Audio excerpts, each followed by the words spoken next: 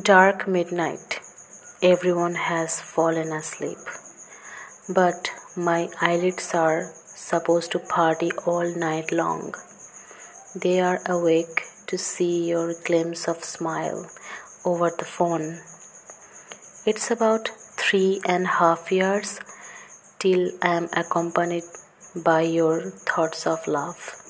Now I'm guessed by the stars. Hope you are safe as well. It's not primary that midnights are witnesses of my blue ink. It's usual and prosperous. We have broke uncounted records of stretching voices. Now everything is as smooth as my cold smoke. Oh, it's a cruel winter night, and though my fingers are freezing, there is a warmth in my heart.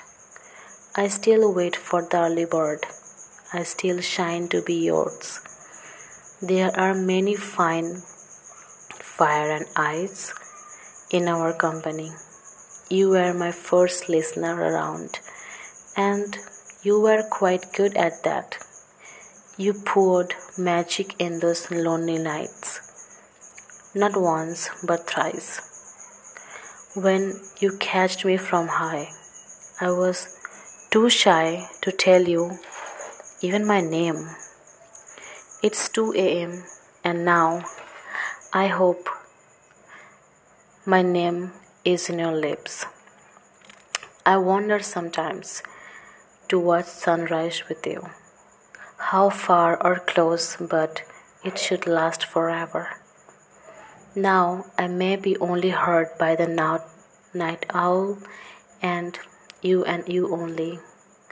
I'm still in those process to miss your signs of love.